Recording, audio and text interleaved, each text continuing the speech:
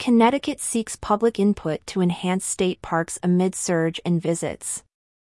The Connecticut Department of Energy and Environmental Protection, DEEP, is calling for public input on a new plan aimed at enhancing the state's outdoor recreation facilities. According to a report from Stamford Advocate, this initiative comes in response to a significant increase in visits to state parks. The statewide Comprehensive Outdoor Recreation Plan, which outlines goals and strategies for the years 2024 to 2029, focuses on improving a range of recreational facilities, including state and municipal parks, trails, pools, beaches, and other areas for both passive and active recreation. DEEP is set to submit the finalized plan to the National Park Service by December 31st. DEEP Commissioner Katie Dykes highlighted the importance of public engagement in this process. This process connects us with a diverse group of recreationalists who hike, hunt, camp, fish, boat, bike, birdwatch, and participate in various forms of outdoor recreation all across the state, so we better understand their needs and the appropriate resources to meet them, Dykes said. The demand for outdoor activities in Connecticut has seen a dramatic increase. According to DEEP, annual visits to state parks and forests grew to an estimated 17 million in 2022, marking a 75% increase from the 9 to 10 million visits recorded in 2019. The Outdoor Industry Association reported a 40% increase in activities such as climbing, hiking, and tent camping in the state between 2019 and 2022. This surge in outdoor recreation has not only benefited the state's parks but has also contributed significantly to the national economy. The U.S. Department of Commerce reported last year that outdoor recreation supported about 5 million jobs nationwide and added over $1.1 trillion to the economy.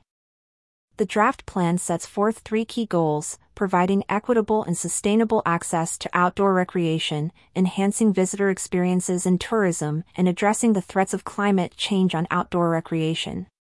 These goals aim to preserve natural, historic, and cultural resources while promoting strategies for habitat preservation, conservation, decarbonization, climate change mitigation, adaptation resilience, and education.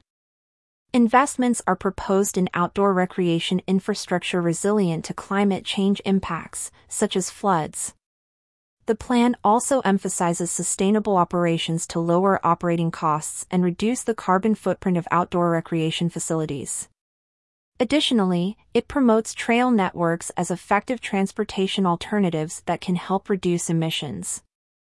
Survey results included in the report provide insights into public preferences and priorities. Residents and stakeholders identified walking/hiking, visiting historic sites, and various water-based activities, including swimming and boating, as top recreational activities.